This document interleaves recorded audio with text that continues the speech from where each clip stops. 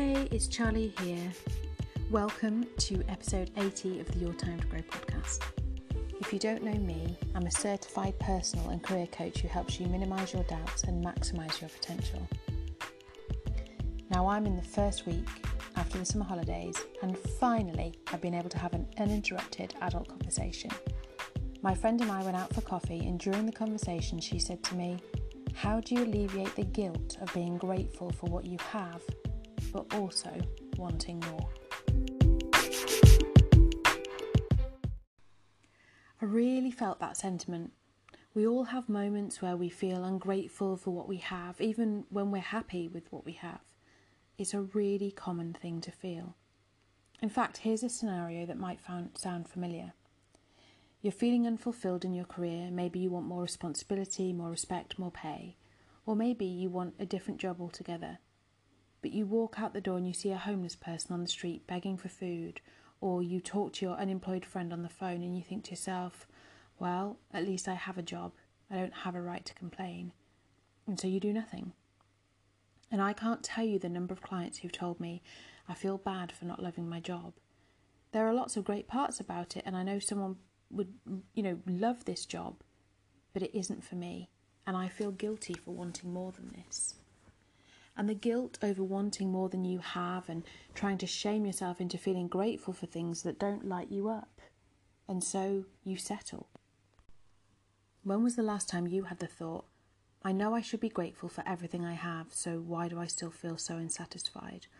Or maybe you've uttered the phrase, #first world problems. I know I have. But should is a loaded word. It's a command to do something or to stop doing something. I'm telling myself to be grateful, but I'm also telling myself to stop having other feelings. And despite yours and my efforts, suppressing negative feelings doesn't make anybody more positive. Lots of well-meaning people who strive to be grateful have very negative self-talk. You're lucky. Stop whining. You should be grateful. First world problems. But the phrase first world problem is a shaming device. So, in fact, is the word should. We judge ourselves more harshly than others perhaps would judge us, in my opinion. And we might tell ourselves we are being greedy or silly or that what we have is enough. We tell ourselves we shouldn't be complaining. There's that word should again. And then we're feeling guilty. And it might be enough. We might have enough. But there's nothing wrong with wanting more. We can't grow if we aren't called to do something bigger. It's okay to be grateful and grumpy, to be thankful and frustrated. And when you're aware of how much you have going for you, your health, great friends, supportive family, decent job, a roof over your head, the kids you've always wanted, wanting something more or better can make you feel selfish and greedy and therefore have no right to complain. And gratitude and feeling like you have no voice to concern how you're really feeling, they're coupled together. Likely comes from childhood where we're told, you need to count your blessings, young lady, you have no right to complain. But are they really coupled together?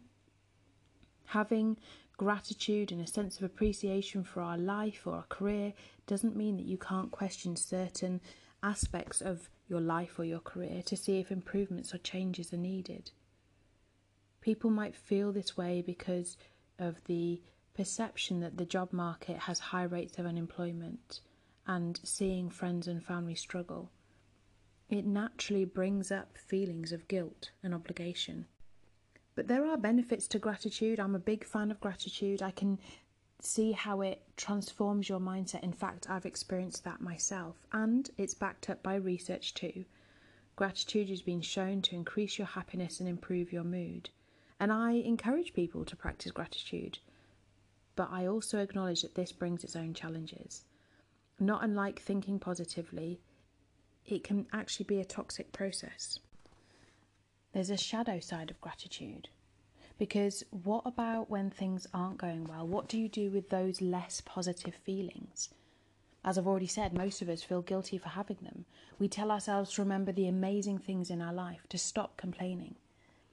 Feeling like we should be grateful for everything in our life, especially when you consider how many people in the world have far less than you do, can cause you to neglect and feel guilty for your desires.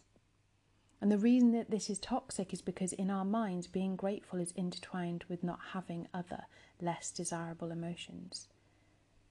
Genuine gratitude is one of the most powerful forces out there, but it was never intended to shame you into settling for a career or a life that's good enough. There's not a pool of all the available happiness or health in the world that we have to share. You can't take more than your fair share because there's an infinite amount that will never run out. And you being unhappy doesn't help anyone else get happy. You pursuing your dream job doesn't help anyone else find career satisfaction.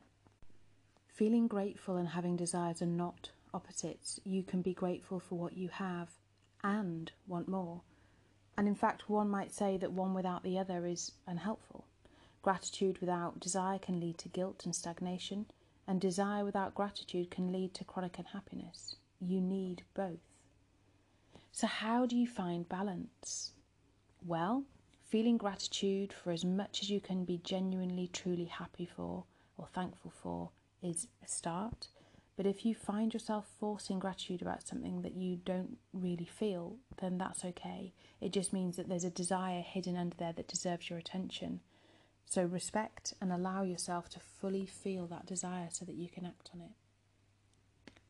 And I think it's worth remembering that gratitude can be harmful if you use it to suppress uncomfortable or painful feelings. You can use, or if you're using it to distract it from problems that you need to address because that keeps you stuck. Or if, as I've already said, it comes with a side of guilt or a heaping of should. Shaming yourself accomplishes nothing except to lower your self-esteem. However, gratitude is constructive when you use it to focus your attention on things you appreciate. And research shows that writing down what you're grateful for can increase happiness.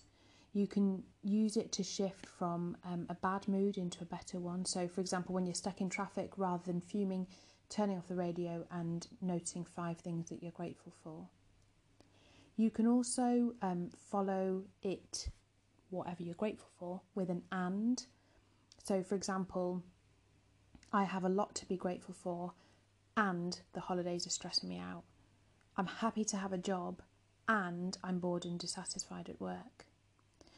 Because remember, trying not to feel something rarely works. It usually makes it feel worse. You only have to think about, when you're on a diet and you're thinking, right, I'm never eating chocolate again, and literally chocolate is all you can think about.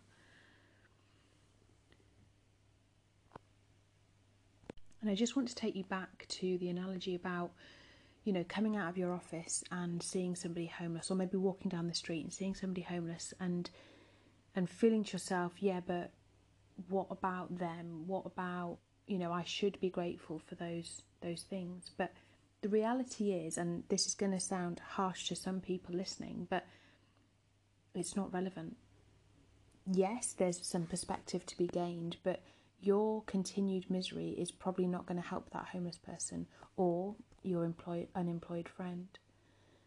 And also, where you are is where you are, and you need to honour that. This is your life, your circumstances. We can never know what other people are struggling with or experiencing, and comparing yourself is not only meaningless, but it might get you in the wrong frame of mind. Focus on yourself, not the homeless person or your boss or your partner, you. Ask yourself, what can I realistically change? What's feasible given my personal or family constraints? And that's what it comes down to. There's no judgment from me or anyone else around what you should or shouldn't be doing or feeling, or whether you feel lucky or grateful. Everybody has a struggle, everybody has sadness, everyone has their thing that's not working out the way they want it to. Once you acknowledge that feeling, you can separate it out. So remembering that feelings aren't facts. Often feelings are just feelings and they're not indicative of anything more, and they pass just like the clouds in the sky. You don't even have to do anything. But if something keeps coming up, and if it lasts a few months, or if it's causing you anxiety or pain, then at that point they become legitimate concerns. And if you feel like you don't have the right to complain, you'll end up doing nothing. That anxiety and fear will or could ultimately paralyse you. And it might affect your performance at work, for example, or lead to health issues. So I've already said it's worth staying away from comparisons, because gratitude for your career includes the changes you need to make to sustain it. Now, this is easier said than done, and change doesn't happen overnight. You don't stop being paralysed or stuck and spring into action. All sustainable change is incremental. The first step is to acknowledge what's going on and that you do need to do something. So this is moving away from, well, that homeless person, to it's my responsibility to figure this out. And understand that no major decisions are required right away. You have to just make a commitment to change and take that first step, and it can be a tiny step. So some examples could be, sitting and asking yourself, does this really have something to do with my job, or is there something more deep-rooted going on? Do I need to see a therapist or perhaps a career coach? Doing a quick analysis of what's going on in your career and why you're feeling stuck. So often the primary reason driving job dissatisfaction isn't pay or lack of promotion, but actually it's a mismatch between your values and the type of work you're doing or the organisation.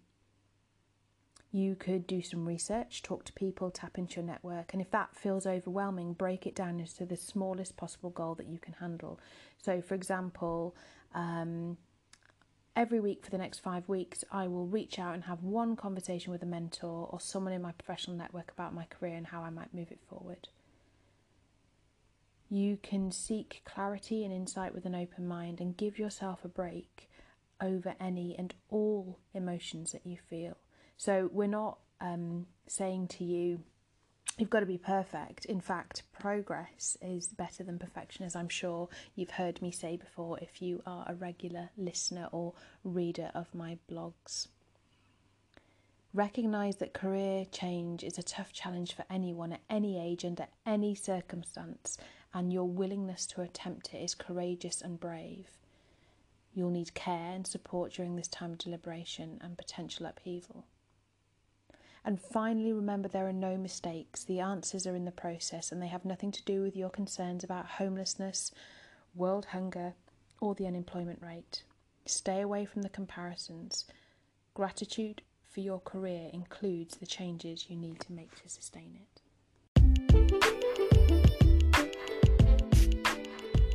Thank you so much for listening today. Remember to leave any comments or questions and I will pop back and answer them.